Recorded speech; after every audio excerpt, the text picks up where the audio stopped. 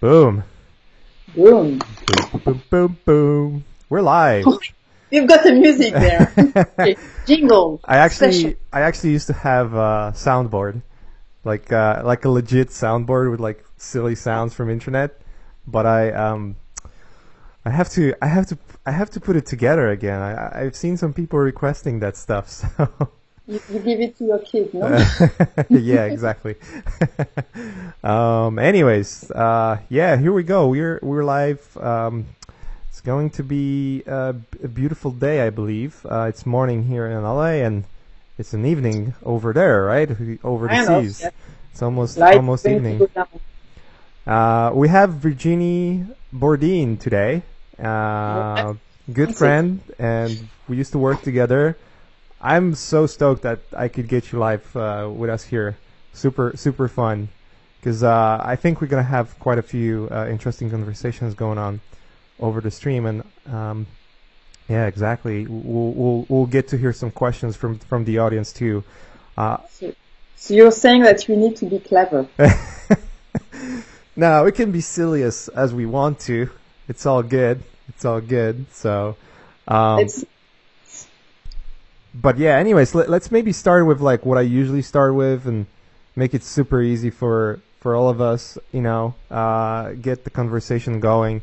For anyone who's, I'm pretty sure a lot of people that are listening to us might already know who you are, but for those who don't, it'll be just good introduction, sort of let them know what's going on there. Is it to me now? Yeah. So what do you want? You want when I was 8, when I was 20, when I started to draw? Let's start with the moment you were born. What was in your what was in your mind? Once upon a time. Well, you know what? I got lucky because I was born in a creative family. I had father was doing art crafts, advertising agency, all kind of sort of things.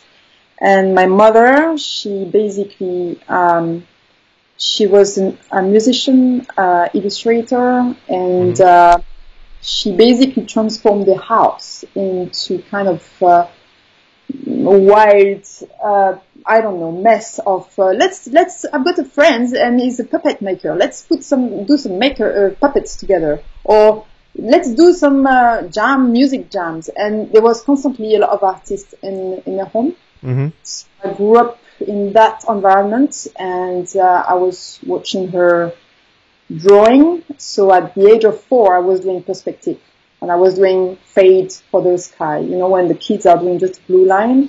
So I kind of like it was a trick. So that's it. Is when you're born in it, it's you learn without making any effort, and after I think normal study would be too much work, right? Not fun enough. So you just go into an art school because then you just enjoy, what is easy for you, and that's it, Right on.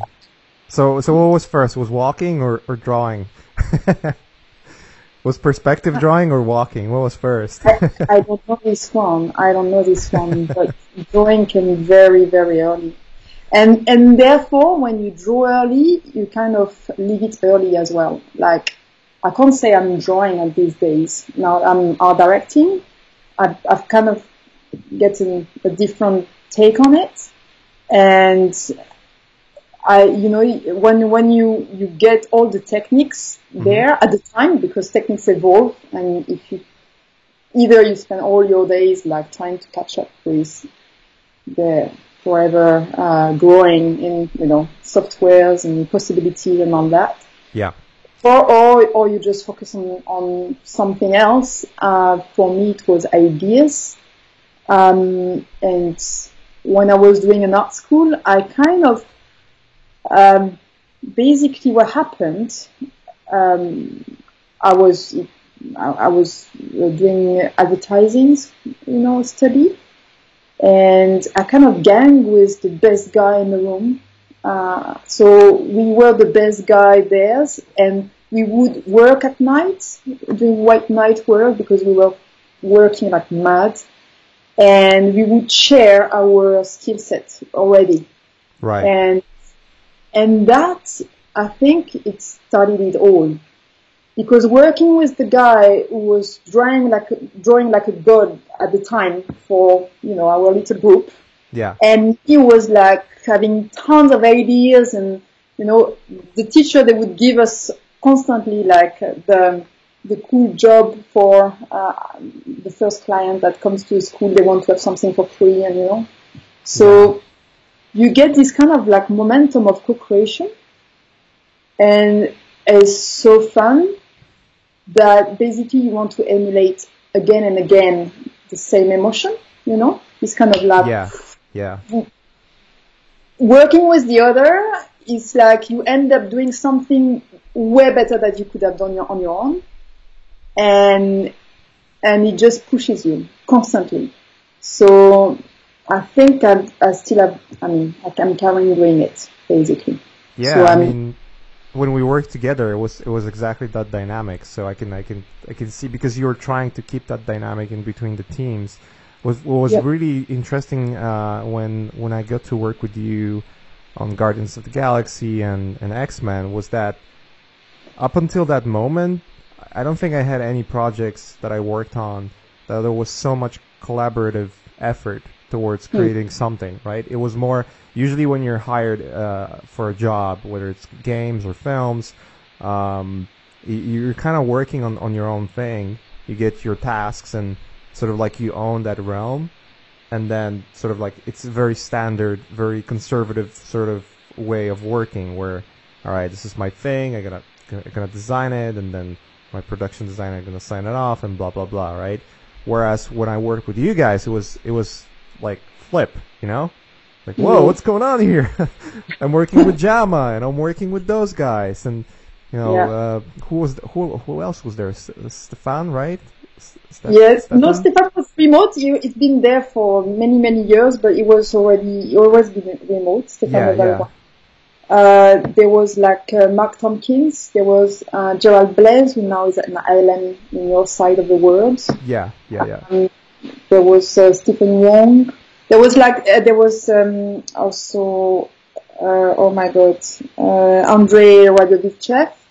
Yeah. And everyone, there was also Matt Alsop at the moment, at some point. Everyone has a gorgeous talent. There is something favorite also that they like to do best, So everyone had their own field, and the fun was to mix it all. Yeah, yeah. I remember when you sent me like files from Jama, and I was like, what on earth? What on earth is going on there? It's like, damn. No, that's for me. That's pure excitement and joy. Like, basically, I have a confession. I love nerds, and for me, you guys, are kind of all nerds. So I tried like Jama. Oh yeah, I've done like scientific study, and actually, it didn't know what means nuclear things. It would do something that makes sense. Yeah. And I love that. So I would tap on that. There was Gerald, who was like the guy who knew everything about Marvel. So like, you have to provide a lot of things very fast, and I need people who knows. I can't spend 2 weeks reading all the comics. I don't have that luxury of time, Exactly. So I said, well, could you give me a profile of each character, please? And then in like no time, you've got all the variations of which comic, what is happening there, what's happening here. And this saves so much time. And it's so great to have that bulk of knowledge. So for me, it's just fun after, to get little geniuses there, like, hey, your turn, say what you have to say. That was pure pleasure. And I think they all recognize that they have something to bring on the table, and that's where you got the emulation going, and that's where people have fun. When we went to see Charlie, the production designer, we basically had the luxury to work during, I say luxury, during Christmas time. Luxury of Christmas time work. there was no one at the time. There was no supervisor. There was just artists who had fun. And when they all came back from Christmas holidays and New Year holidays, I just went to that room to present everything to the production designer. And I lined up a ton of drawings. And basically I couldn't have stopped them. Like Stefan was like crazy as well, like having fun doing so many variations. There was also an American concept artist. David Hobbins? Yes. Yeah, he was great. And that's it. It's like Charlie entered in the room and you went wild. You know? So that it's rare. It's rare, those moments, and if I can create them, I'm super happy, basically. I want these moments. Yeah. I mean, it was when I was with you guys on those shows, it was just like, for the first time, it was collaborative work where you couldn't really tell, oh, this is my concept art, like, oh, I did it, I got art direction, but it's mine. I did it. It was it was like, let's put something together for a good of the show, and get those ideas together as a collaborative effort. So instead of just like, again, like going, I just gonna create it, it was like some parts of my painting would be David designs, and we would go back and forth, and things that I would paint over, he would then redesign, and it would be like this sort of putting all the brains in one melting pot, and sort of like steering it, and you would be the person with the spoon, like steering it, like, ooh, let's see what that soup is gonna give us. Yeah. So that's a delicate thing, actually. I mean, for sure, it's like I love doing that, and when I had time, I would do brainstorming with the guys. Like, hey, this is the brief, this is few images, everyone goes in his corner, and then see in 2 hours. And then you bring back, and then, when someone has felt something good, we select, they carry on this one, etc., etc. Now there's a fine balance, because ultimately the concept artists want to also express themselves and have something in their portfolio. So it's when you feel that one concept artist can do it all, and is self-content, and is not the major, basically, a big villain that you need to create, where, production designer, VFX supervisor, director, they're all going to think about it for months, basically. So that's a different type of concept for me, because it's a whole creative process that is not just about you, but also about the people, the filmmakers. Yeah. And it's working in collaboration with them. So here we are going to take our time, and here we are going to be totally collaborative with the artist as well. So when it's a smaller, secondary character or something, and you can give it a role for one concept artist, just enjoy. So sometimes I say, enjoy, we have a half day of discovering fun, or enjoy, this is only for you, but we at MPC, the MPC attracts all the big shows at the time. Yeah. It still does, right? Yeah, obviously it's huge now, but already back at the time, that this software that they created in-house software that was the best crowd software at the time. So they were getting all the final sequence. So we had all the big bad guys to do as well. So that was great to get this opportunity. Yeah. But I'm losing what I wanted to say now. It's just every concept has its own kind of life. Some concept, that they are not going to be, they are not going to have so much attention, or the filmmaker will not pay so much attention. It doesn't have to become their baby, and they really enjoy that artists express themselves. Yeah. Production designer, VFX supervisor as well. But they all have their vision. And when it comes to the big budget, VFX or design, well, they need to talk, is basically, so it's a collaboration and we are going step by step with them. So that's my philosophy and that's where basically, I kind of kill all ego. But guys, let's do a big receipt, mix it all, and just showing eventually what is the aim of that concept, what is the aim of the movie, and trying to really, my job is really to understand what the filmmaker wants, what is their style, what is their taste, and work for them. Exactly. So, and then to communicate that to the artist so it doesn't lose track of what is the mission of that concept. Yeah. And that's what I said. Like, it was very interesting experience to me.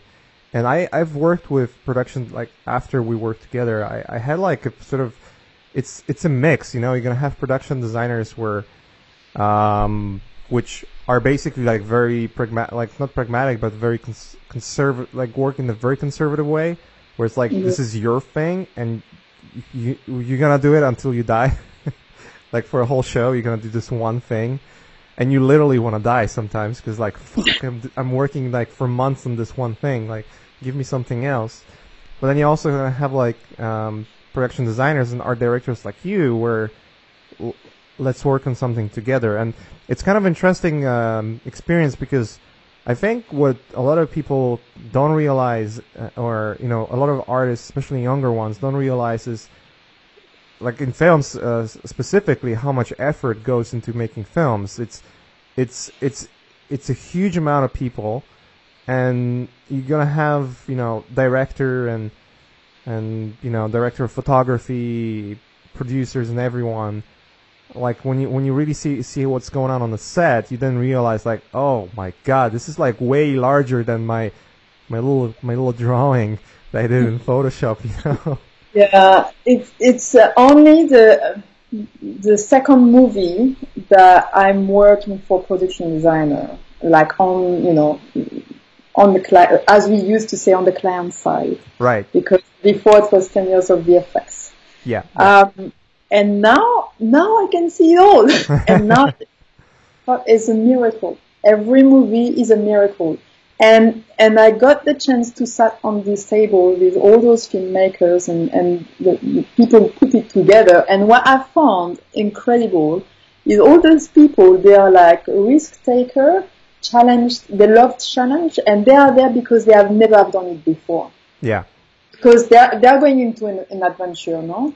Yeah. And so they are doing things for the first time. Also, they know the process and they know how to budget. But there's so much risk. There's so much thing that goes off. And what they all have in common is the flexibility. That they don't hold on to things like crazy. And they really work in team in that sense. So, yeah, I think now having seen the two sides is just a movie is mad. It's just pure madness. Yeah.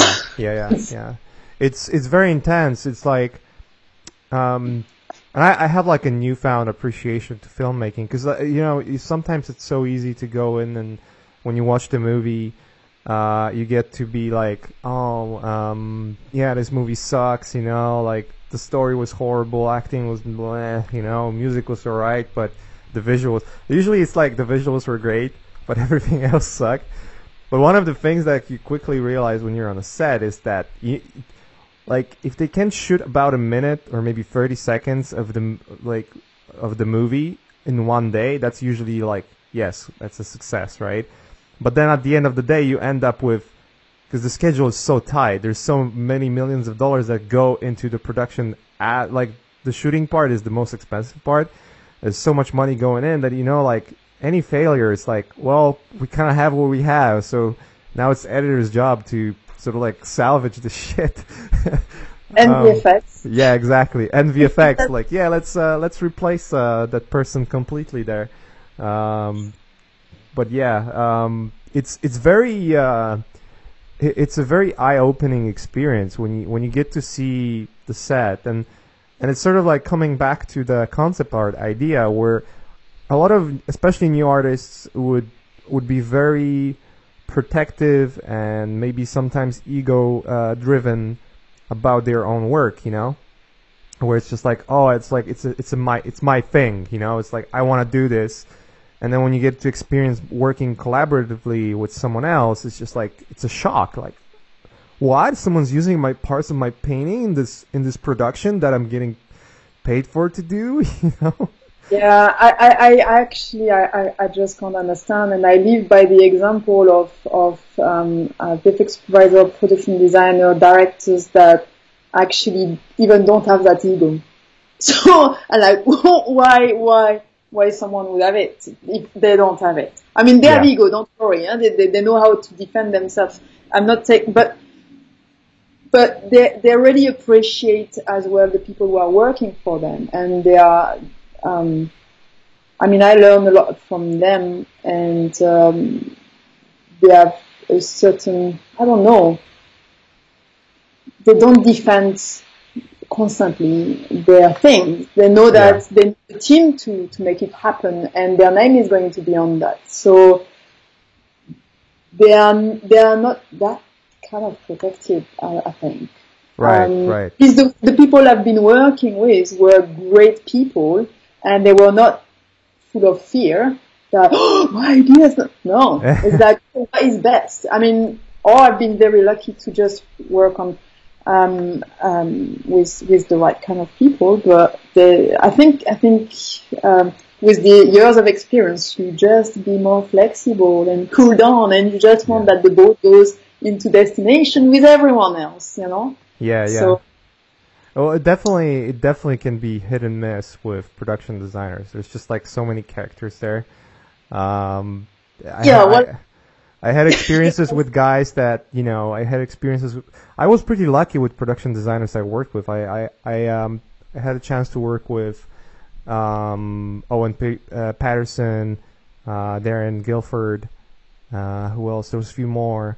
There was a few more names there, but all of them were pretty good in terms of, like, you know, this sort of collaborative effort, working together, and you know, giving you enough space to do your own thing, but also like having a really specific requirements on what you're supposed to do.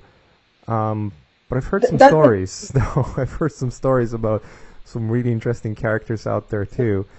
That's why you're giving us stories now. Obviously, some of those names cannot be mentioned. That's really obvious. It's such a small industry. Like, you don't want to. We keep it like we keep it like the DVD at the end. It was just fantastic. It was wonderful, and that's it. Yeah, you smile, you show your white teeth. It was that's great. it. No problem. No problem. No. How's your experiences with artists, though? Like, do you get to have like artists with large egos a lot, or? Well, I tend to not hire them. I mean, you need to have an ego, but well placed, let's say. Right. Like a pride. You need to have a pride of doing the best job that you can. Yeah, of course.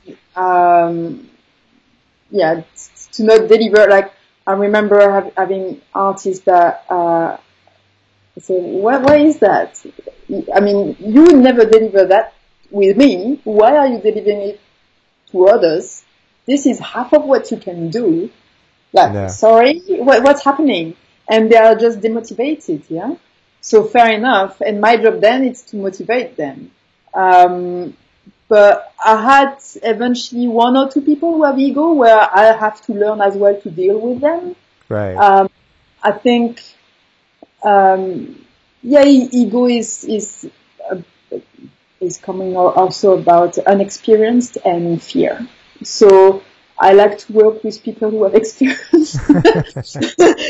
just because we can focus on the job, you know, we can focus on having fun. Yeah. Like as I'm managing artists and now directing artists, I need that their energy is focused on the right thing.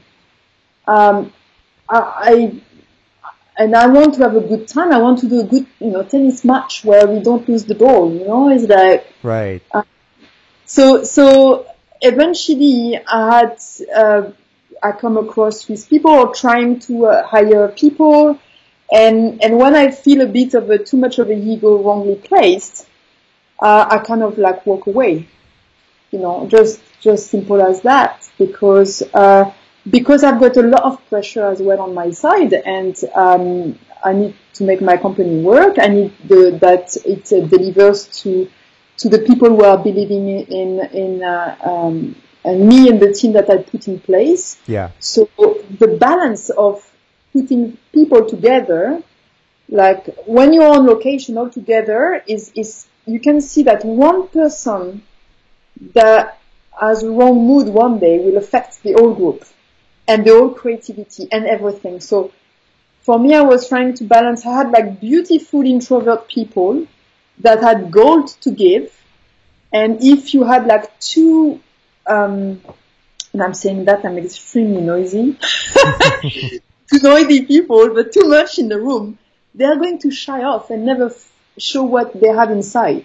Yeah. In the same time, if you let them alone, they are going to sleep at some point. They need to be a bit, wake up. And so it's constantly shifting, energy of the day of like getting there and, let's give a purpose of why that day should be interesting. Yeah, it's a fair amount of like balancing how much freedom you want to get to an artist to express themselves in a way that they can get the best out of them, versus like where that does this stop, or where's the moment where it turns into babysitting, Yeah, it's very difficult, and it's years of experience. And I mean, at first, like 12 years ago, when I started to have artists to art direct, I would be so scared myself to fail. Right. That's fucking micromanage, yeah. Now is not about micromanaging. Hello. I've got artists working for me at the moment. Lovely. And I'm here sometimes like doing this, no, because it's not about micromanaging. It's about, this is the function of that concept piece. If you miss it, you miss it all. Yeah. And the confusion is like, I think, and the frustration will be always if you think that what you do for the vision of others, like directors, VFX supervisor, production designer, and all that, you're going to express yourself only. Yeah. This is not about that. It's about above. It's about the movie. So I think, I don't know, it's like when I pin them, no, come back to that. It's because the function of the concept isn't done. And that function is like, if you do a concept for a pitch, or a concept for a VFX, or a concept for a production designer, it's different function. It's different way of rendering it, because it needs to give information for the next in line to use it. Yeah, exactly. Not just expressing yourself. It's really just like you're building foundation for everyone else's work to be easier, not harder. Basically, yeah. Do you want to maybe? Oh, sorry. Yeah, and the beauty of it, I think, is when an artist had really much fun and he really gave his love to the piece. Yeah. Then it shows, and then the next in line get excited. Exactly. And then they want to do at least as much as good or better, obviously. And that's where you push everyone forward. So yeah, that's what's happening at the moment with the production we are working, and I can see the result, in real, and I'm sharing that with artists, and look what we've done, look at what they're doing. It's cool, Yeah. There's a lot of respect from what is being done by the concept artist to the props maker who are doing it after, that you can feel it. Yeah, it definitely works. it's just like for me, that's something I've learned over time. It's you know, you have to have your ego in check as an artist in general. Like it's not really, if you want to do something really great, and be a real owner of it, then go for it. But you know, working on a production, that's not the place to try to prove yourself that you are the best shit. You know, you should prove yourself that you are the professional.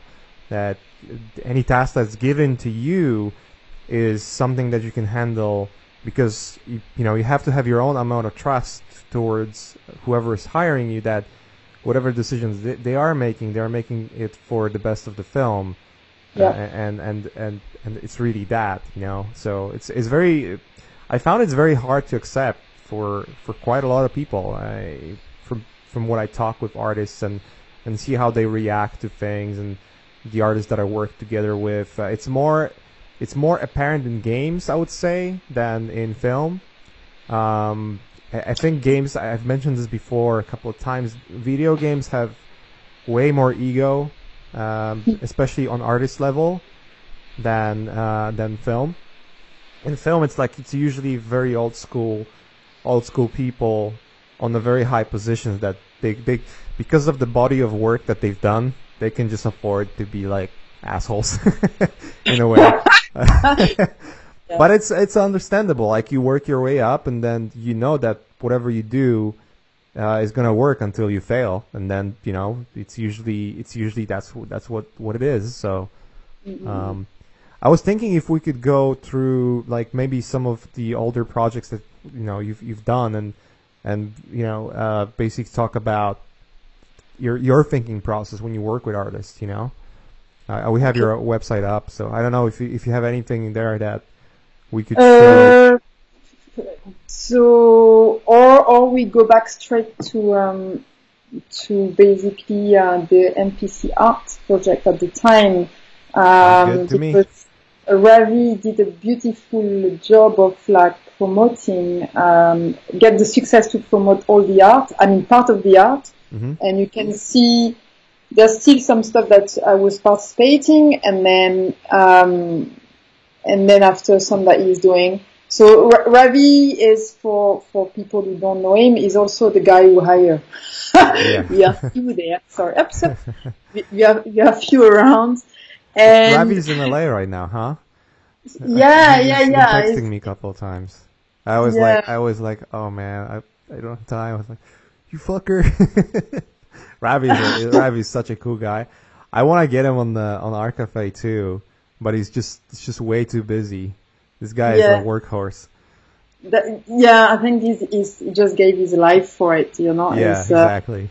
The story with Ravi, if I permit, and I hope you would not mind, is like we were looking for someone of his caliber, and as I was traveling at some point, I did breaks to inspire myself, so I did a break in traveling around the world, and I got to New Zealand, and here was already because he was a concept artist for production side, and at the time he was trying at Weta to discover the VFX side, and he worked there. So I met him, and basically the way he talked about artists, he said, okay, this is the guy who can define artists. I was really happy that I pointed him, this is the guy, Yeah. just because he would be there if there's any. And you need to stand up from time to time to protect your heart. Yeah. And he's totally this type of guy. So I'm very happy that he's totally developed what we started over there. And I only heard a lot of good things of what he's doing and how he manages things. So yeah. But hey, that's it. It's like is there for no one anymore. Yeah. So yeah, basically you can see already there's few artists in there. There's the work of Andre, Mark Tompkins, mine over there, Stéphane Levallois, and here there must have been some. Is it Philippe Gaulier or Olivier Pron at the time? well, there was, all those people have grown up and now they are like doing major things. So this is the luxury that when you have like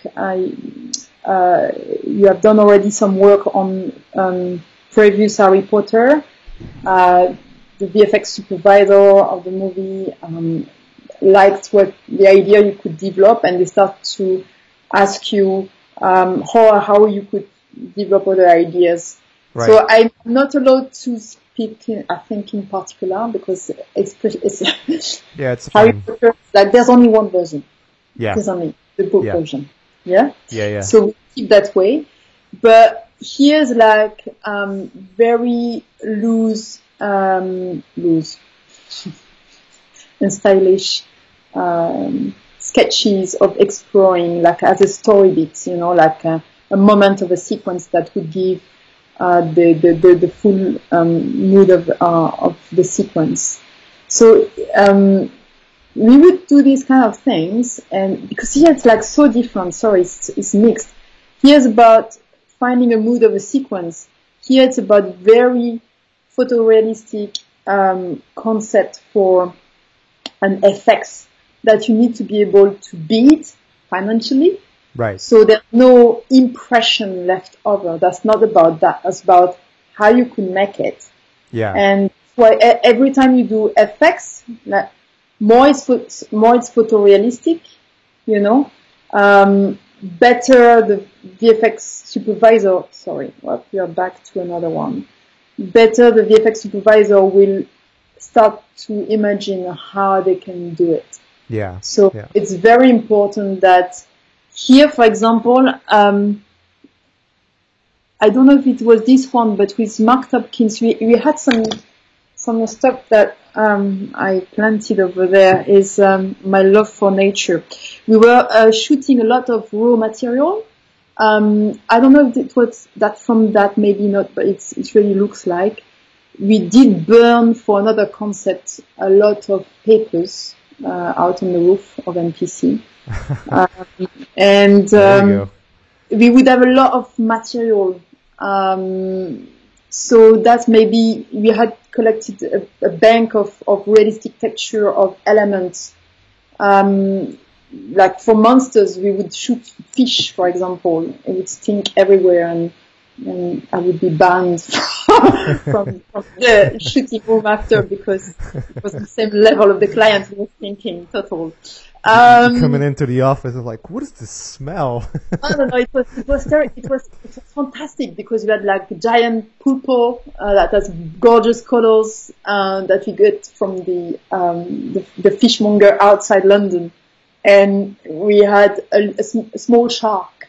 We had like a lot of things, and we would took some photo for the texture with the specula and with the non-specula, which allows after to pass it on to the guys who are already going to make it for real.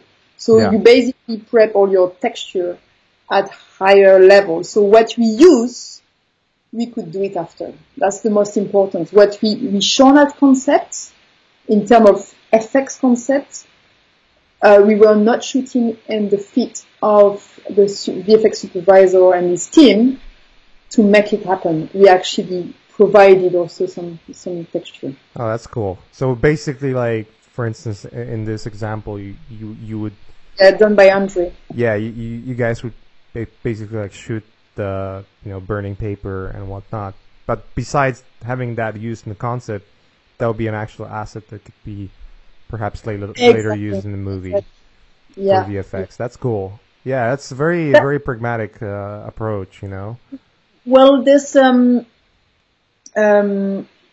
little story, because it's my opportunity to acknowledge everyone.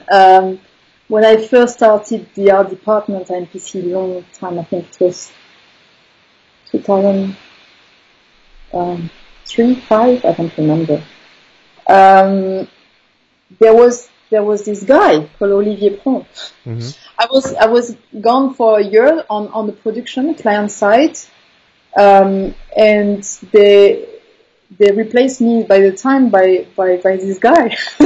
When I came back, you're going to open for us the art department, but the guy is going to work with you. The guy is fantastic. Yeah. Because the guy, the guy who did all the cities on Guardian of the Galaxy and, is in love with nature. And he was talking to me about fluid dynamics and he studied it and he knew how to, sketch it and in a photorealistic way, and all the movements were understandable by a VFX artist. It was not just make up; he actually looked at it. So basically, us together sitting, he made me observe nature, which I passed it on, and had the other guys observe nature. So eventually, someone like Mark really dedicated himself to that and was able after to draw first like the Japanese anime artist, little sketch of fire or water that would actually look like fire and water in movement. So we would concept the effects in a sequence. Mm-hmm. Not just in one picture. So this would eventually, not this case, but others, would, I don't know if you have over there. That's for example, Mark Tompkins that, also he has a fabric, but he would do a sketch that would emulate all the animation. But he spent a lot of time studying, and all that comes from the study of fluid dynamics, the love for it, the love for nature. So when you start to really observe and you get a lot of information, not just about movement, but also about light, about the quality of the colors in the infinite of the texture. You start to like what you're doing also, Yeah. Don't you find it interesting that, the best in the industry, let's say, artists that are really inspiring, they almost never find inspiration, and they never look at concept art for inspiration. They always look into some weird places that normally you wouldn't expect that you're gonna find inspiration in, right? Yeah, total. I think, you need to know what's going on out there to understand the fashion and the trends. Right. Fashion and trends also being guided by the technology, and that's why I came to you, my dear, because at the time the trend was model because of these particles, and none of the guys I had at the time would have the time to learn the software and make it as brilliant. So I just look on the internet and say, who basically mastered the tool and give it life? And out of the cool stuff over there, you already not just using it in a good way, but you were putting your sketch on top of it and etc. Yeah. You're already transforming and playing with it. So I said, That was quick, by the way, because I remember watching tutorials and postings from Scott Robertson, because Scott Robertson is the guy who actually came up with the idea of using replicators for weird stuff. He made suits with it and whatnot, and it was I want to learn that shit. I want to start doing it, but do it the mache way. You know what I mean? So I picked it up and literally I posted it. I can't believe it. I posted it, and 2 or 3 days later, I'm getting an email from you guys. Hey, we're working on that. I was like, what on earth is going on? I have to acknowledge that I'm not looking so much as concept as I should, because as you say, I take inspiration from somewhere else. But I also was relying on the other guy of the team who really were aware of what's going on. And when I had to get the hot guy at the time, sometimes I said, hey, who is it? And they would pull out few names and I would recognize the quality I was looking for. And at the time, your quality actually was to break the repetition. So also we wanted the repetition, and that was really this. I mean, we found this trend for all in so many other films after, but you break the patterns, so you gave it a more organic and natural and realistic film. So that's the thing, is that you look at who have understood in his technique how to get an equivalent of realism, organic or nature. Yeah. So you have to not use the tool for the tool, but use the tool because you want to say something, and that's the all different things. Exactly. That means you have a vision of what you want to accomplish, and you're kind of like making the tool doing it for you. Eventually, there's cool accidents that nourish your work, and that's great. But that means you have a vision, and that's important. Yeah, I found out that when you're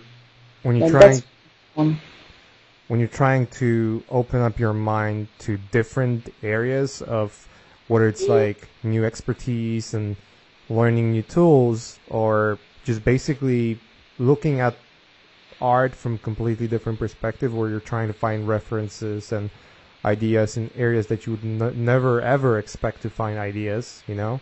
It's when you actually, that's exactly what happens, as you said. Like you start to find ideas or the ways to express your ideas based on that additional piece of knowledge that you found in those weird places, As you said, like Mark, his interest with nature allowed him to do, something that it's not only interesting and realistic, but it's like not only interesting in terms of a concept, but it's also having a tangible functionality to it. It's like it's something that it's going to work because it's based on something that already exists and works, and we understand, like every human being understands it because of nature, Yeah, and for that I've got a trick that I always like go back, and I wonder if it comes from Olivier again.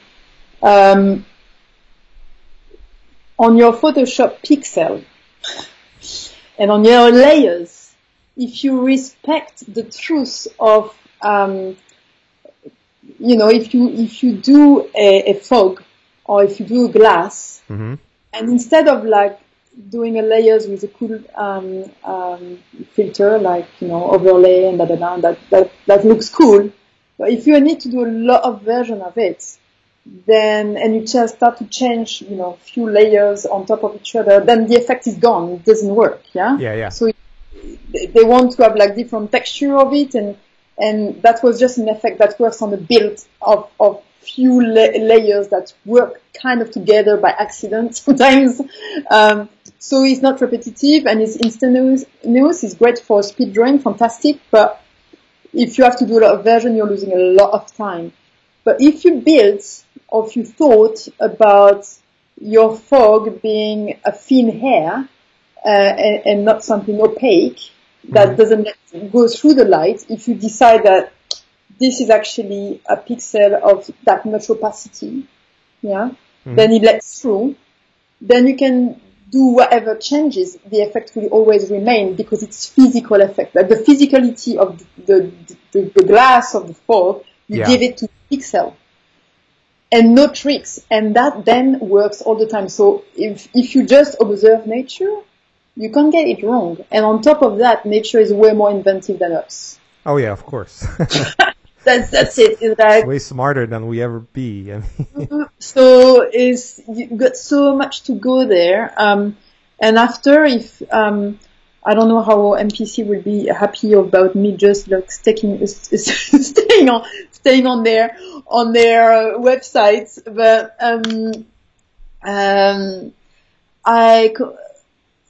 about inspiration, there's that nature observing is dynamic, and then after is all kind of form of art, and I think like every artist wants to go to theater or so all my time is actually about looking at other creators, and and get excited about, what new ideas they have and how I could eventually bounce back in my own field. And everyone, I think, does that, but maybe different quantity. So I go more for the collision of words and arts than just looking at my own field. And I would say I had at the time, or I'm always have artists that are really aware of what's going on, and I kind of get them to complete me, because I know that if they only fit themselves with what has been done, they are going to end up by design that somehow people want. There's a bit that is reassuring because we've seen that, and the clients will be happy. It's fashion and trendy, great, but it might be a copy. And in the land of do something that we never have seen before, this is no forbidden. So always coming back from scratch is my guide, is my rule, to be sure that we are not going to copy and do a subversion of someone else. Right. And it's we not lost your screen, by the way, but that's fine. I can switch to mine in a second. You have lost the screen? Yeah, I think it stopped sharing for whatever reason. I mean, you're the go-to meetings on your end, but that's fine. Sure. We can always switch.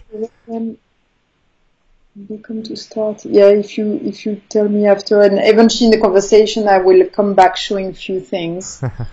But yeah, like I can show you just if otherwise is one picture that inspires me total. Let me actually try to make you a presenter again. Do the minute of philosophy there. Do you get that? No, it's still not sharing. I don't know if. Oops, I don't know if you would need to restart. Sure. Don't worry about it. I can always switch to my own screen here. We're gonna have a few questions too. Oh yeah, there we go. It works now. You get? Perfect. Yeah. Okay, that's my research about nature. Okay, let's go. Woo! Okay, that for who me. designed that sentinel? Oh my god, it's so beautiful. Joking. Is that this one? Are you looking at it? Now I see a black screen. Oh, you see just a black screen? Yeah. Or you? Oh shit! It might be. I don't know. I saw I saw a website and then there's black. Okay, I'm just going to put it there. Can you see that? Yeah. Okay. Well, whatever. So that is not. And if I do play, it will not work again. If I do, it might be some bug or something. I don't know. But this works fine, I think. Zoom. One. Yeah. So that, Google Chrome, again, reopen. 21st century's technology. Do you know what it is? Do you know what it is? What I'm looking at exactly, I have no freaking idea. Okay. I can only imagine it's like, it has some, I don't know. Honestly, I don't know. That's a golden, particular gold trace. Oh. Okay. And so that for me, basically when I had, it looks like a digital art that someone did on DeviantArt, but no, this is pure nature. This is pure nature. It's scientific picture, and what I see there is just like you start here on the project, let's say, and that's all the ideas that you're going to get, yeah. And some are completely loose and they go to die very fast. Yeah. And then eventually you've got other people who are joining you, and then they start to create emulation, and they gave themselves some energy. And that basically is what, when I started to see that, I started to see the creative process as fluid dynamics and how people could help each other, or when you basically create a strong target, like a brief that is so clear, yeah, how all the people are fusing their ideas and they start to coagulate all together, and how is gaining energy and it goes stronger. And these phenomena, I've seen them over and over. I was trying also to make the creative process of the whole team better together. But that is like just a picture, is not what I'm saying, but it inspires me and to get new ideas. So yeah, that's it. That's just the minutes of philosophy. You can come back. What is your, because like everyone has a different approach to references, right? Like unfortunately, most of the artists will just go to ArtStation and, you know, what is cool right now? I'm gonna do that, and you can see that happen. Like whenever someone like Vitaly or, you know, some really good artist posts something original, there's always like hundreds of copies of it, because that's where people find inspiration, like other artists' art. You know, I'm curious, like how people learn. That's the thing. You learn by copy. You know, I mean, we copy our parents, so that's how we learn. Fuck it, you know. Of course. As a child, you basically exactly. you mimic the environment. But I'm curious is like, because one thing that when we worked together and when I met you and we worked on Guardians and X-Men, is you had a very, very different way of approaching, you know, what the reference is, you know, because like, for instance, I think I only have few, you know, supervisors, whether it are directors or production designers, that had like a very, very, very different, very original approach to reference. Very often it's like, it's like what's trendy today, and let's use that. But the stuff that I was getting from you was rarely ever concept. It was mostly like weird references that you were finding somewhere. And I'm just curious, like, what is your thinking process when you're searching for those? It's first, the reference is to create a communication with the filmmakers and the people who are in charge of guiding the vision, VFX supervisor, and all that. So first is, a brief for me is always incomplete at first. So searching for photographic source material because you work in the movie and at the end the result is photography, it makes sense. If it was a cartoon, it would be different. But first is to create a communication. So we understand, and every mood board was a question, because I know these guys have no time, and I would arrange every board in kind of like a story of a texture, a story of elements that needs to compose the picture, a story of framing, and bring them together for comparison in a very fully attractive and simplistic way. Right. So it would take no time just to get, wow, that's looking cool. And with an easy comparison, that's what I prefer. Or actually, that's what I want to say. And then first, it's about finishing a proper brief that, eventually we agree on what we want to really create all together. And where is the zone we need to spend our energy and our creativity? What is left? Because they have eventually a vague idea. They have like certain taste. They come with a kind of open mind at first, but when you dig, they're going to repeat themselves and their pattern and their taste most of the time. Yeah. Some are true explorers, but others not. So I try to first know with who I'm going to work with. And because I always see it as a shared experience where I can also learn, win something and have fun with, playing with someone, I want to know with who I'm playing. And these references are questions. They are not expression of my taste, of my understanding.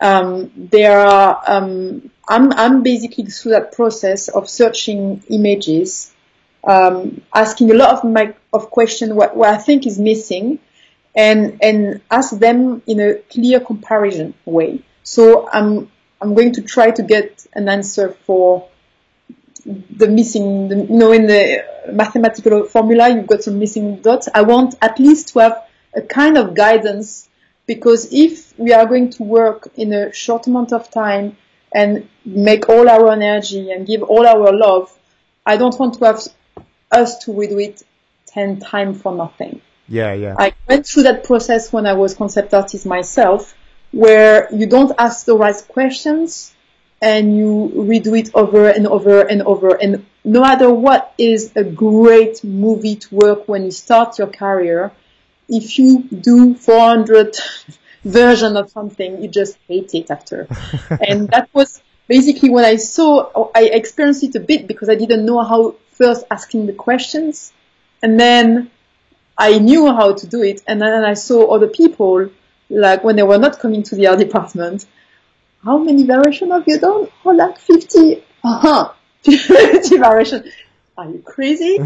No, you do three kind of row of variation and you should hit it, because that means you have cared about the vision of your director, supervisors, production. You have cared to share, to nourish yourself with, each other, and have fun, and not be only on your own. So this is where I start asking questions, and eventually you work on the aesthetic that you like.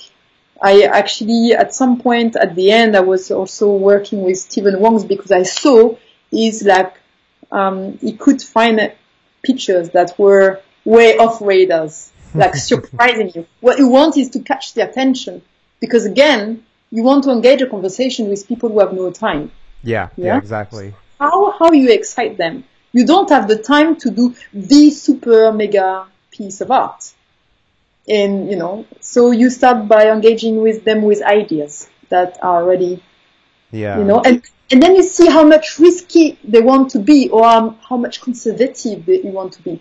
And then when you see, oh, guys, this is where we can really create, don't lose your time for the rest, because the rest, they know it, and it's going to be like that. So this is yours, and have fun with it. You see what I mean?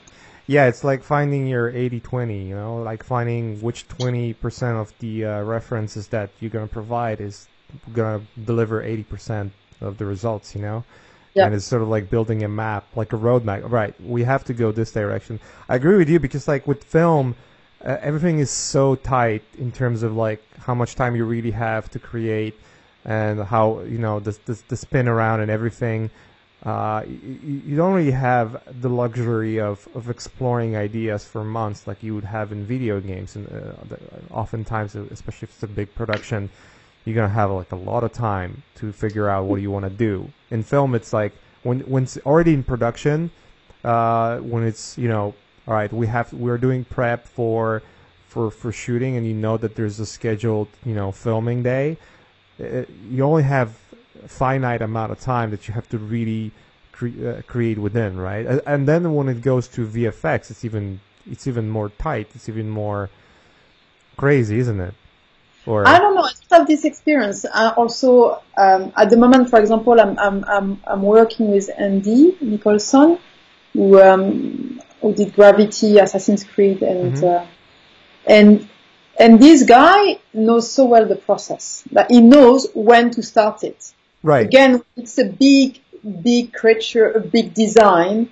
You know that you have to start a conversation with the director, and basically it's about their creative process as well. So if they are experienced, they will know when to start it, so they also have time to get the conversation growing.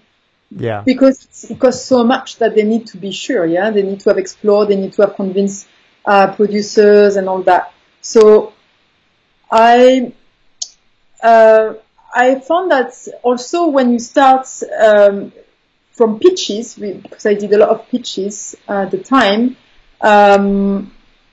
you already start to engage a conversation, and then you've got the first green light, and then the second green light, and every time you add on that conversation to redefine. So actually you have a lot of time.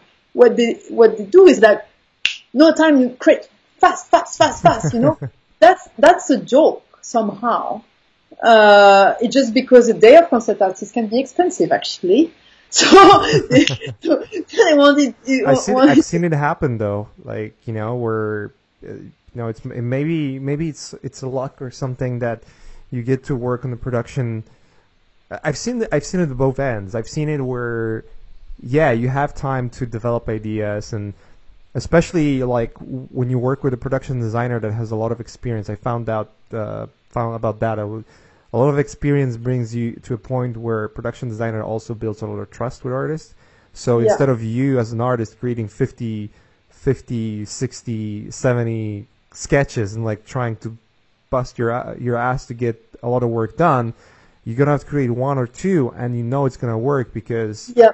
because like, yeah, you ask the right questions and whatnot, and the And you just do a designer, little sketch on the corner of the table between you and say, oh yeah, you get it? Yeah, I get it. And yeah, then the trust is there and you have the time. yeah, Basically, it's if you don't spend your time to try impress the person who's hiring you, if he hires you, it's because he wants you. yeah, he's already That's impressed.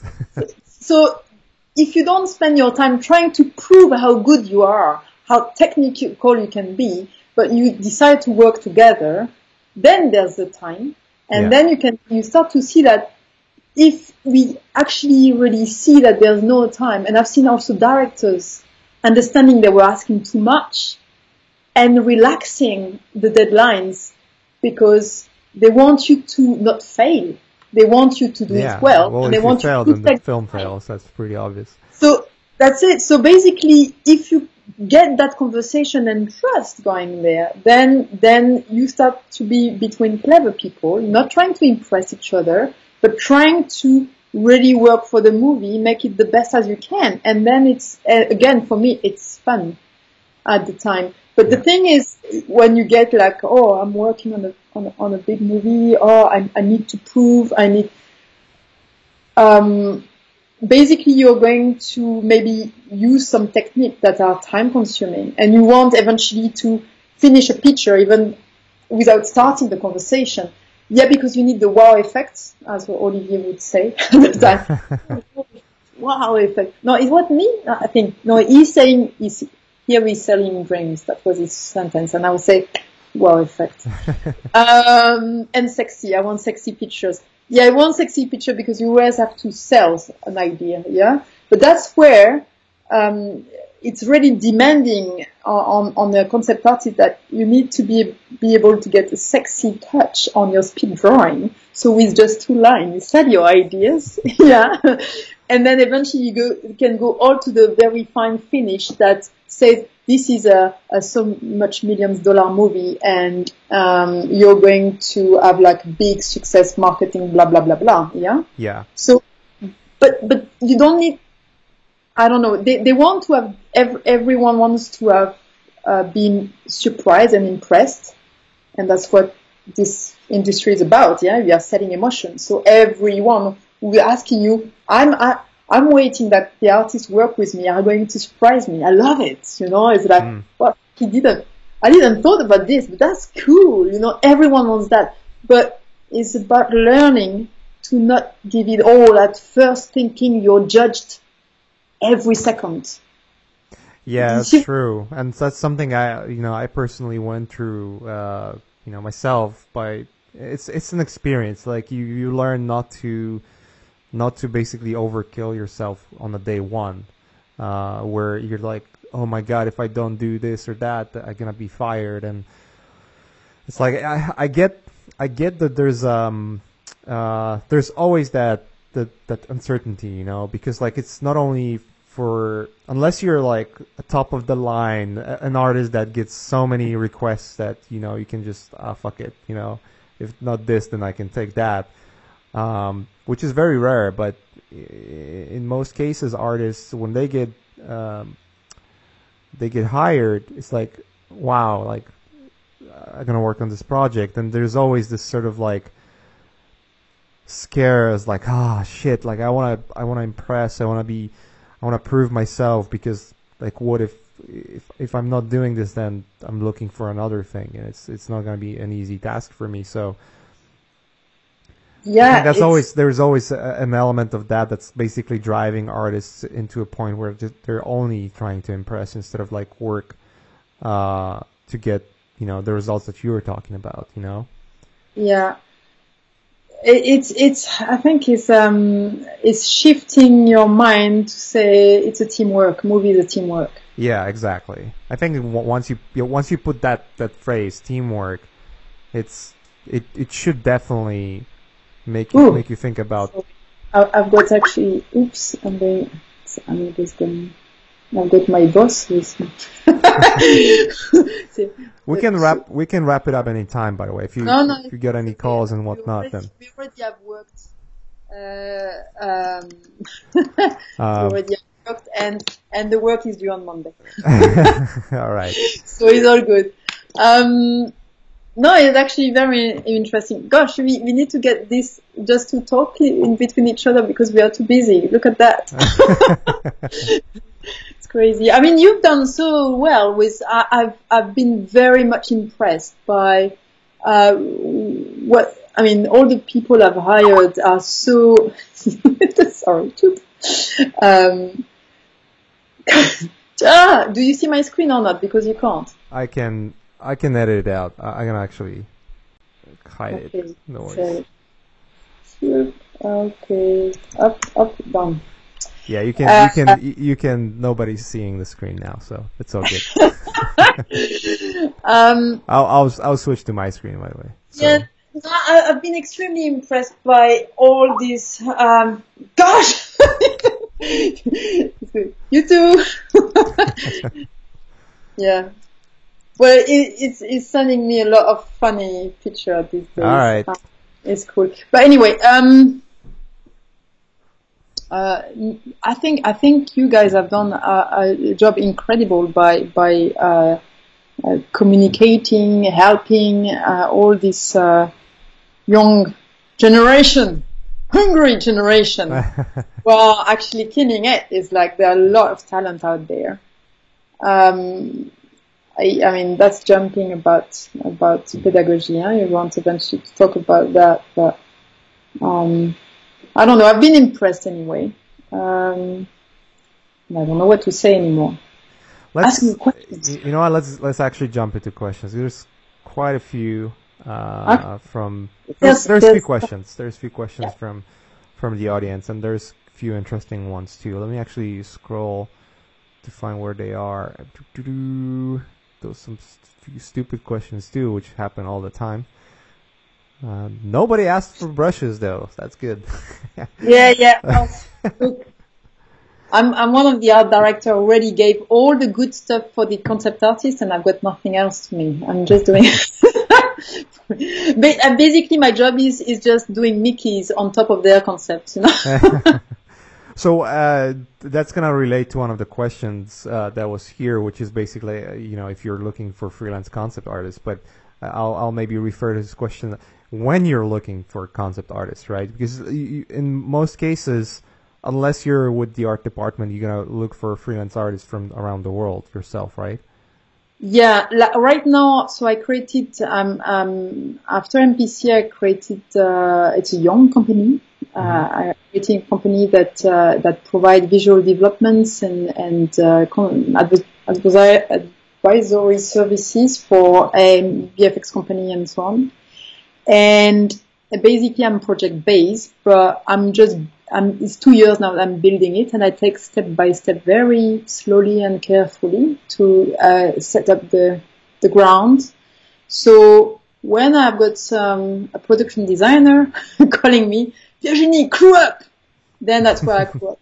And I usually take up to a month to crew up. I think I will crew up when I'm surely around September or something like that, but otherwise I don't know. I'm looking at re-inspiring myself at the moment with other projects that are on the different fields. But when I crew up, when I've got a request, I'm happy to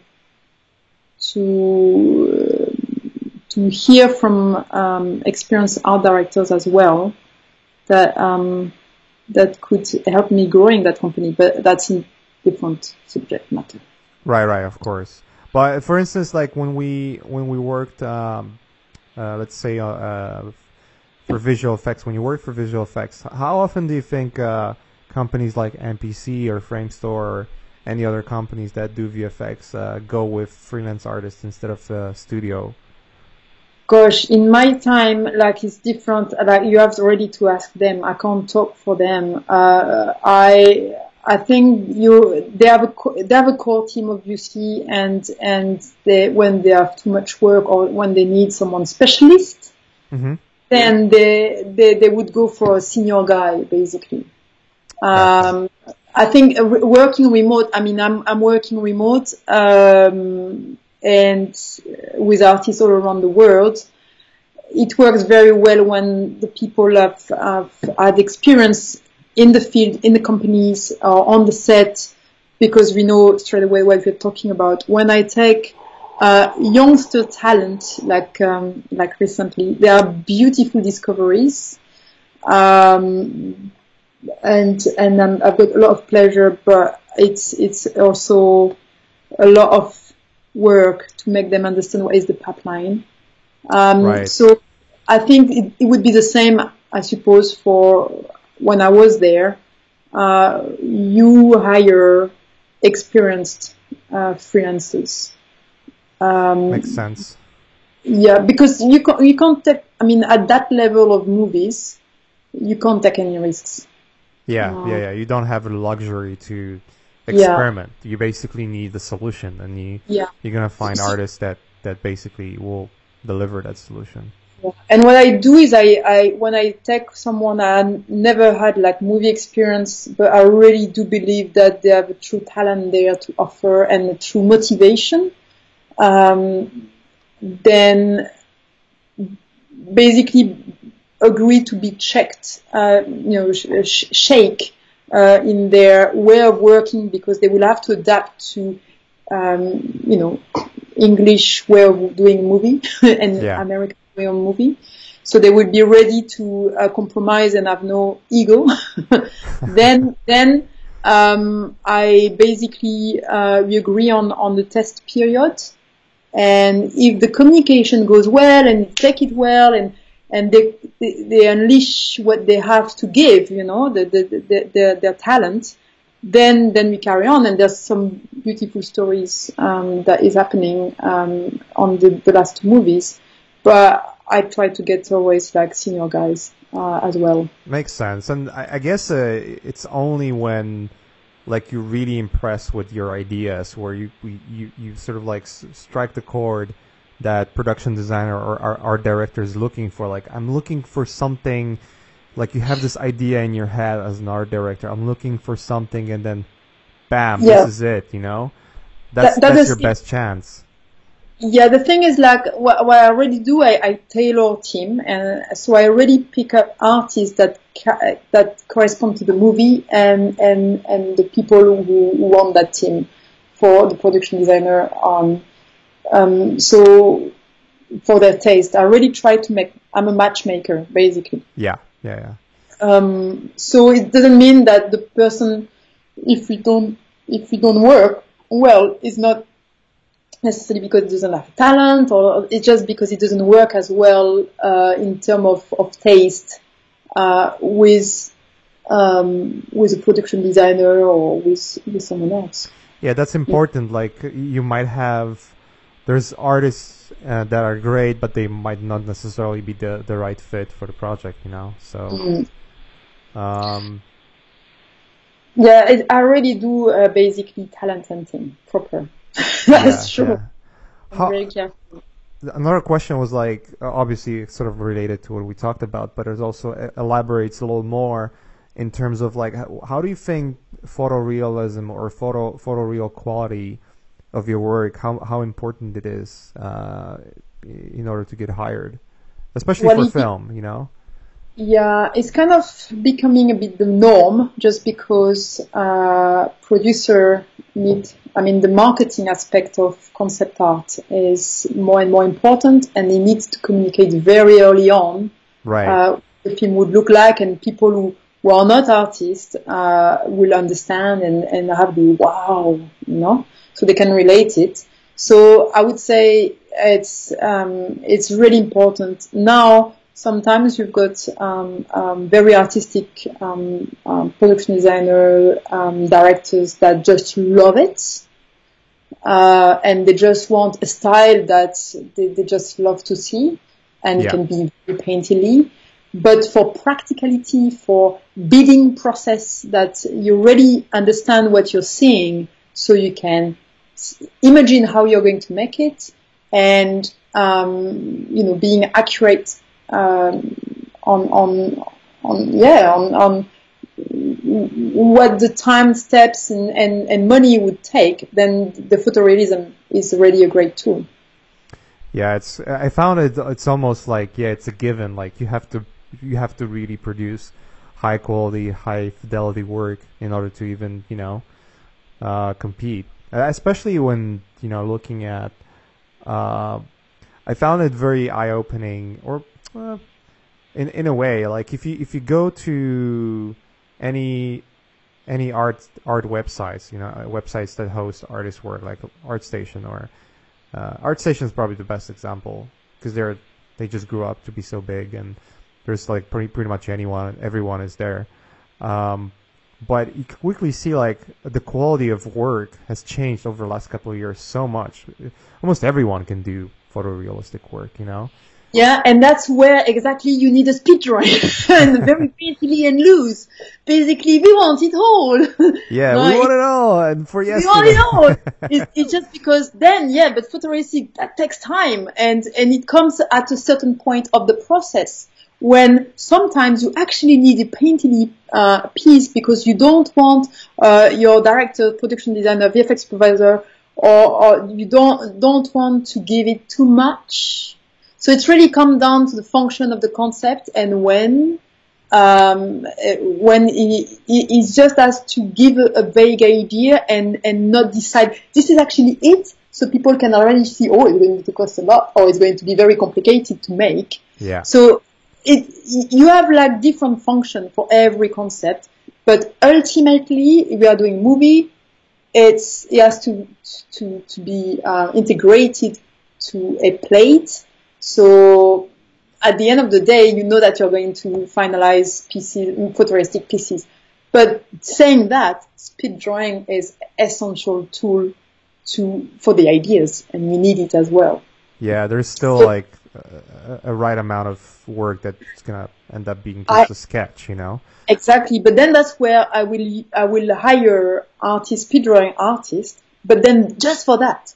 Yeah. If the artist has the wide range to do both and realistic, and then I can hire him more for longer periods. Makes sense. It actually answers the next question almost completely, so that's good. Let's see. I'm just looking at if there's any other questions that we could go through. Or interesting ones at least.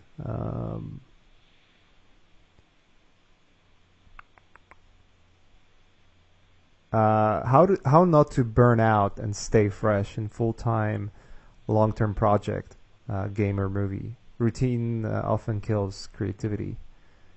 There's two things. There's the routine or the overwork because you've been given too much.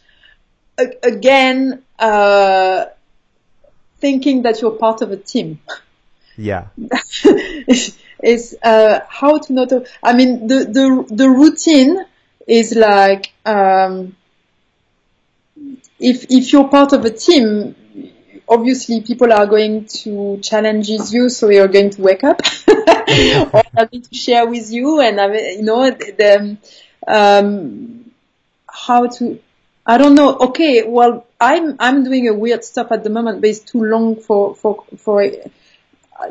to not being burned out and repeat myself. I kind of like get some almost sabbatical months or year traveling to totally refresh. I was lucky to be able to afford it. Also now I know how to travel and to make it cheap. But to basically do something totally different, I was basically starting to dance a lot, 6 to 10 hours a week at the time. Wow. Because it was giving me a balance, something where I couldn't think, so I would not burn out by overthinking and always the same over and over and over, same questions and things. Yeah. So I don't know, and again, like if it was burning out by overwork, well, if you're part of a team, you can talk, and as together we found a solution. Yeah. It's not all on the artist's shoulder. Exactly. And I found it's like it's not like shifting responsibility. It's just like realizing that, you're working on a project together with the team, and it's not only that you have to come up with those ideas. And I found where we have discussions with other people, when you engage in conversation, it's when you actually spark the interest into the project again, especially when you really get burned out, because let's face it, every single project you're going to work on, there's going to be a moment where like, fuck, I don't want to do this anymore. I haven't seen from all the projects I worked on, there was always, on every project, there was a moment it was like, like when it's going to end. But it's a matter of how you approach it. Obviously, you want to approach it professionally and keep going, but it's also, you don't want to burn yourself by going in the same route that got you to that place in the first place. You kind of want to find something that can add a twist to it. Yeah. So there's this twist, but coming back to when you're overburdened by overwork, I think the best relation I have with, I would say, experienced artists is because they know their job. Yeah. When I ask too much, they're telling it to me. Yeah. And I say, whoa, I don't understand. And they're actually explaining me how they're going to make it, which totally reassure me that they fucking know what they're doing. I can trust them. Also, they're another part of the world. And then from that, as they're talking about what they're going to do, sometimes I readdress, I say, but that you don't need to do it. Or that you can cut that. Or, okay, fair enough, it's too much. Let's be step by step with what is the next step of what we need to be found or validated, etc. So when they know how to talk to me as well. Yeah, and because they're interested to communicate what they are going to do, and we exchange ideas. I've got also one thing is when they take a brief first, and you can see where the experience is like with Stefan, for example, we would talk sometimes an hour and a half just over one brief. Why? Because as we talk, we already start about ideas, and we end up doing weird like gesture over Skype, and because we're already like creating, it could be this or it could be that. But as we talk and we have an experience, we can visualize it and say, actually, not so good idea. And we move on, and we already develop something. And suddenly, instead of like doing so many variations because we don't know where to go, we have actually a clear, firm intention and vision. And on that, you say, okay, on that, we only need a speed drawing for now. Yeah. So you get a strategy with your art director normally, how is going to communicate that to the client. And then because you've got clever people in front of you as well, and you're doing the same, then like director, production designer will answer you in the same clever way, and finding the best way that you can achieve the best. So again, if you stay in your corner, this will not happen, and you will feel the burden of the world on your shoulder. Yeah. But I'm not talking about selling your idea and try to argument. like argument is out of is wasting time. Yeah, it's stupid. is what needs to be achieved. What at this stage, what is the best way to represent that idea so it sells it and everyone agrees on it and the movie can move forward. Obviously, sometimes you are asked to do impossible task, and you say, "Guys, you're just going to do the round back, and after it will be good," you know. Yeah. But there's crushing time, obviously. Yeah. It's a conversation. Always makes makes everything easier, and I found out there's almost rarely ever stupid question. You might be thinking like, fuck, I don't really want to ask him or her this question because it's gonna make me look stupid. But that's like a misconception that I found. It's like even asking the most ridiculously easy question is basically putting. It not only takes a little time. It takes less time to ask stupid question and be at least confirmed that it's a stupid question, and you at least know that you're moving on in the right direction, versus like even on the very basic things, not knowing, then trying to do something for hours and then come back and like, dude, you totally misunderstood it, And it's I think it's a burden on both sides, and I found it's again like as stupid as it sounds, I never had anyone telling me like, dude, you're asking stupid questions. It was even the most simple thing, like, are we using black and white or colors? Like easy stuff like that. Even though again it sounds really stupid. Well, it's not at all, because black and white is composition. Exactly. Colors, exactly. The things to validate. Not at all.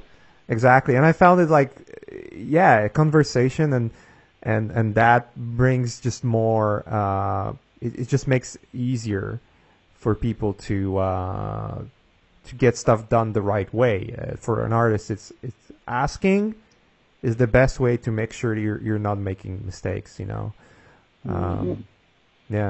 I'm gonna read one more question, and I don't want to hold you up for too long.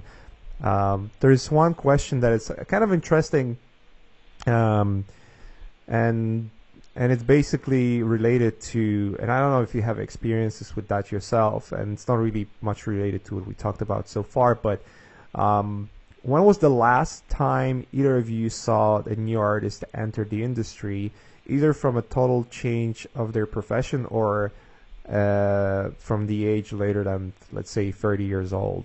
So basically, just to distill it to something more simplistic, is like, I guess the person is asking, if I'm not an artist and I'm already over 30, do I still have a chance, to be an artist in the industry?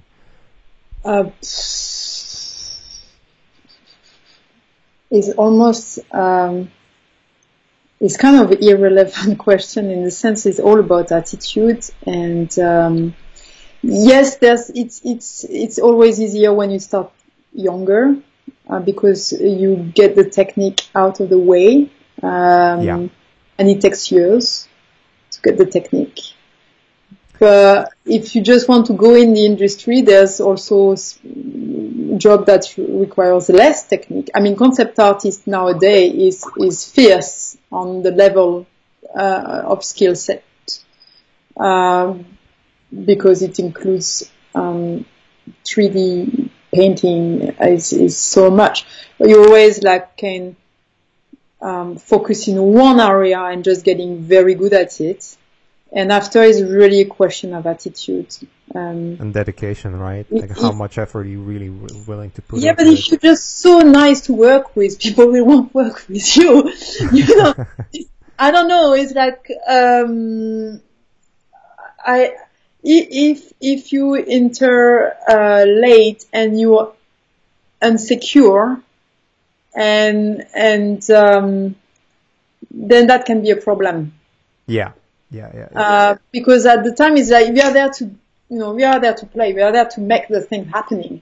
So the production have no time for the feelings somehow. Sometimes, it's like a very harsh sometimes for that. So if you're just happy to, you work your ass off 2 years and you get to a technical level that you can be hired in the industry, and you start from there, and I don't know, there's no rules. I think if you're a happy chap, full of energy and positive, there's always a place because we are scavenger of motivated people. We need to believe that this miracle to make the movie is possible. If you don't believe it, forget about it. If you're coming with all your doubts, no one will want to hire you. Yeah. You see what I mean? It's like we are here to make something that is going to be challenges anyway.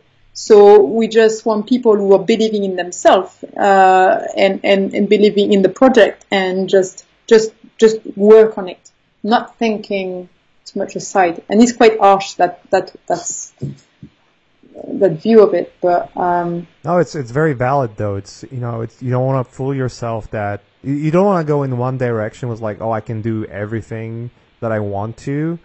And just like be a fool believing it, but without backing it. And then you don't want to go in the other direction either, saying that, oh, I'm over 30, which means I cannot do anything anymore because like I'm already past prime time. That's a bullshit argument, I would say. It's always being strategic about it. Like you want that, okay, it will take time, okay. Can I afford time? What are the steps to be done? How much I need to learn? And then from there, who I need to contact. I heard stories of people working in Pinewood. They say, I spent 10 years to try to hit the door, and finally I'm in. And sometimes it takes time. And you've got some people like, Jama, who just, in 5 years, he goes, okay. And when you look, here I am. the thing, when I see him, he's actually, he looks relaxed. I don't know if he is, but he's always. Jama, by the way, started late. Like I think he's older than me, and he's been in the industry like 3 times less than I am. Yeah. He's yeah, exactly. I mean, it's for him to say exactly the years, but it's just few years, and he hits straight away. But the thing is that the attitude, positive attitude, and the philosophy he has towards challenges. Well, I'm going to learn, basically. That's what he does, And he's somehow he's got this confidence in him that he's not scared. And that's and why. What's the worst thing that can happen when you enter the industry? It's like, wow, you just gonna. It's not like you're fighting tigers and trying to survive in the jungle. You're just doing work. The worst thing that can happen is just like it's not gonna work out for you, and then you're gonna have more chances eventually. Yeah, if it's the story that you say to yourself, that's the people also you're going to meet. If like you think that the world is full of tigers, you're going to meet those tigers.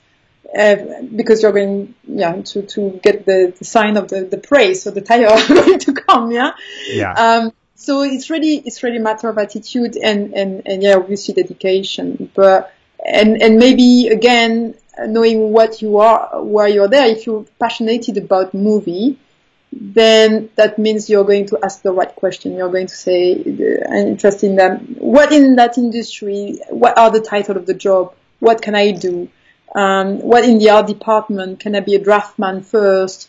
Can I be, which is not concept artist, but you're totally part of the making and you're assisting to incredible things. So you inquire what is there from of your reach, basically, and you start there. So, and if it's concept, because you're just like full of talent, then fucking do it. Because we need you. I'll tell you I mean, I was struggling to find stories where it's true, but it is. And I know a guy, and I'm not going to mention his name yet, but, on the films that I worked on, there was a production assistant, a guy who just basically orders food, make sure that emails are sent. Just basically sort of like the person that basically just has to do everything that no one else wants to do. Yeah. Like especially in the art department. But and this person now, I think he already has quality to be a set designer. I'm not sure how it's going for him. I think he's going that direction. But he was a person that would always ask questions. He would always be there, like super positive, and work with the designers and go in and like, hey, can you, especially when there's always like a downtime during the office hours where, maybe you're waiting for feedback or something, and he would find that opportunity to connect with people and, hey, can you show me this little thing here? He wouldn't be like aggressive about it, like, hey, like constantly coming over your desk, like, fuck, like, dude, get out of here, give me a break. No, he would be like very, very open to like, hey, can you, like, if you have time, I would really appreciate it if you show me.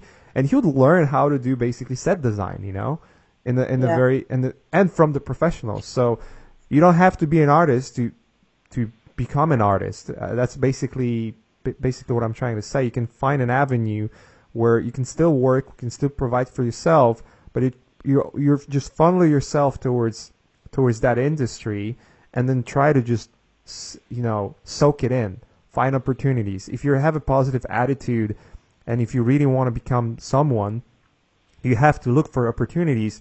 But when the opportunity come, you have to be ready for it. So make sure that you putting all the right effort towards it.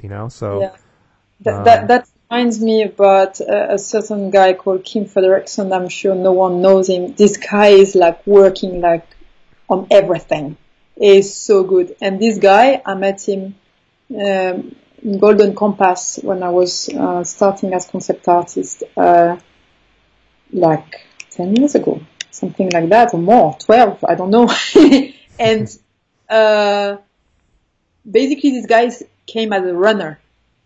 And at the end of the production, so he did runner, maquette, draft, and because all the concept artists were a bit too, expensive at the end, we just finished our contract, and then he just took on our job in one movie. He was a concept artist.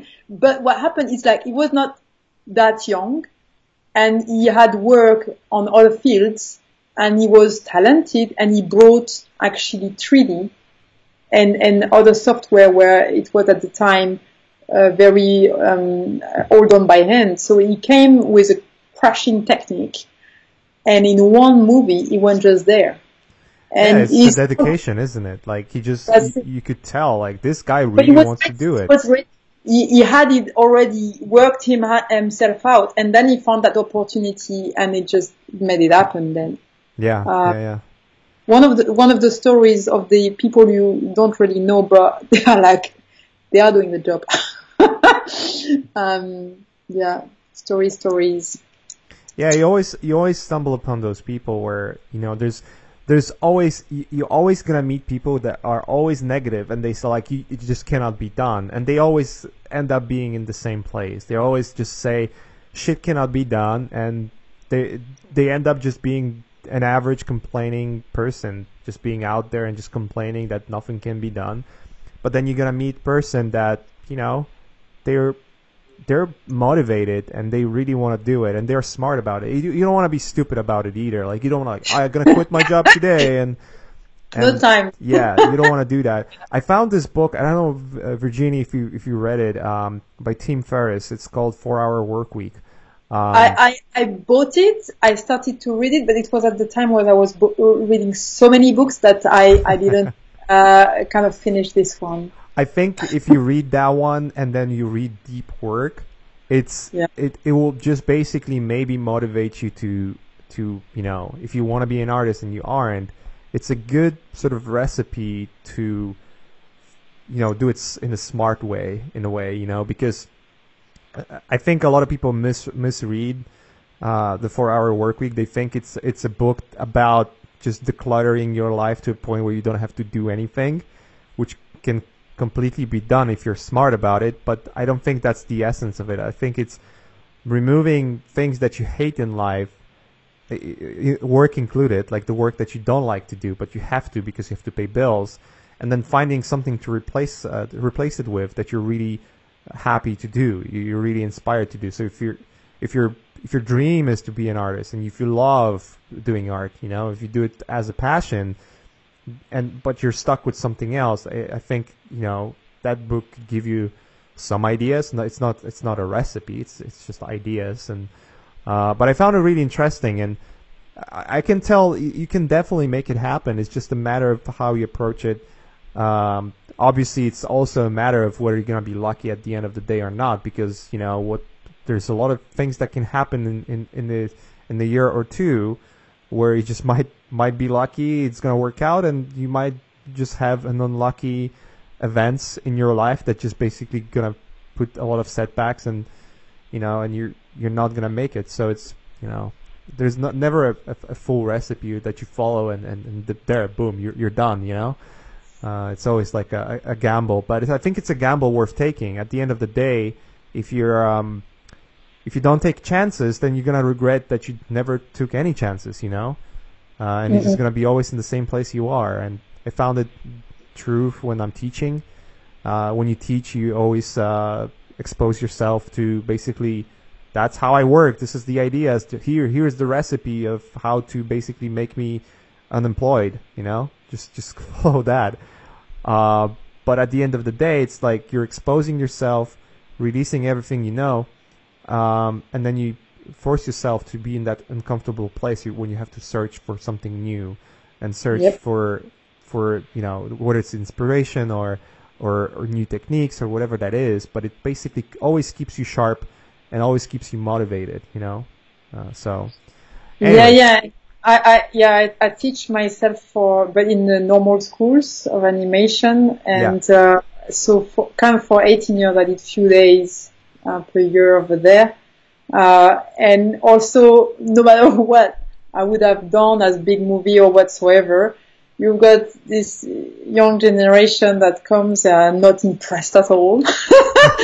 So you also it's interesting that giving what also teaches you how to simplify your own process and really understand what really matters and not. It's a win-win, I think. But this new generation. I thought at the beginning, a long time ago, thinking that they would always keep me sharp on the trend, and actually I found that not. They keep me sharp on the energy and the motivation, but on the trend I have to check them, because they tend to just copy and repeat what is the easiest access. And not really studied in deep the art or things like that, and just get stuck in technique. But I think it's a normal process. You start by the technique, you master the technique, and then after you move on to get your own style and your own ideas. It's a normal process, but they give you a lot of motivation and move yourself, Yeah, of course. What you say to them to you. So it gives you, it keeps you sharp, definitely. Yeah. All right, let's wrap it up here. Man, we just went through almost 2 hours of conversation. I can't believe the time's flying. Okay. Okay. I'm sorry I kept you so long. I know I try to always limit it to about an hour, but it's just like always conversation kind of goes on and on. It's just like you can get carried away. Because you need to catch up with your friend more often. Yeah, it's awesome. We should talk more. It's always like. Well, I'm really curious about everything you're doing. I think you guys are doing something extremely positive. So. Yeah, always trying. I've learned a lot from community, and I always feel like it's my responsibility to sort of give it back, and that's what I'm trying to do. At least it's a learning experience too. I found that when you're a teacher, you're also once you start teaching, once you start sharing, you get so much feedback that you learn more that you would ever learn by just being by yourself, you know. So Yeah. it's always positive. So all right, let's wrap it up.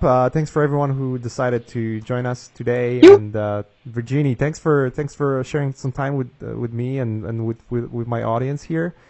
And Yep. can't wait to talk some more. So Yeah, we need to talk about a lot of things. Take care. we'll definitely do that. All right, I'm wrapping this up. So thanks, guys. Take care and have fun.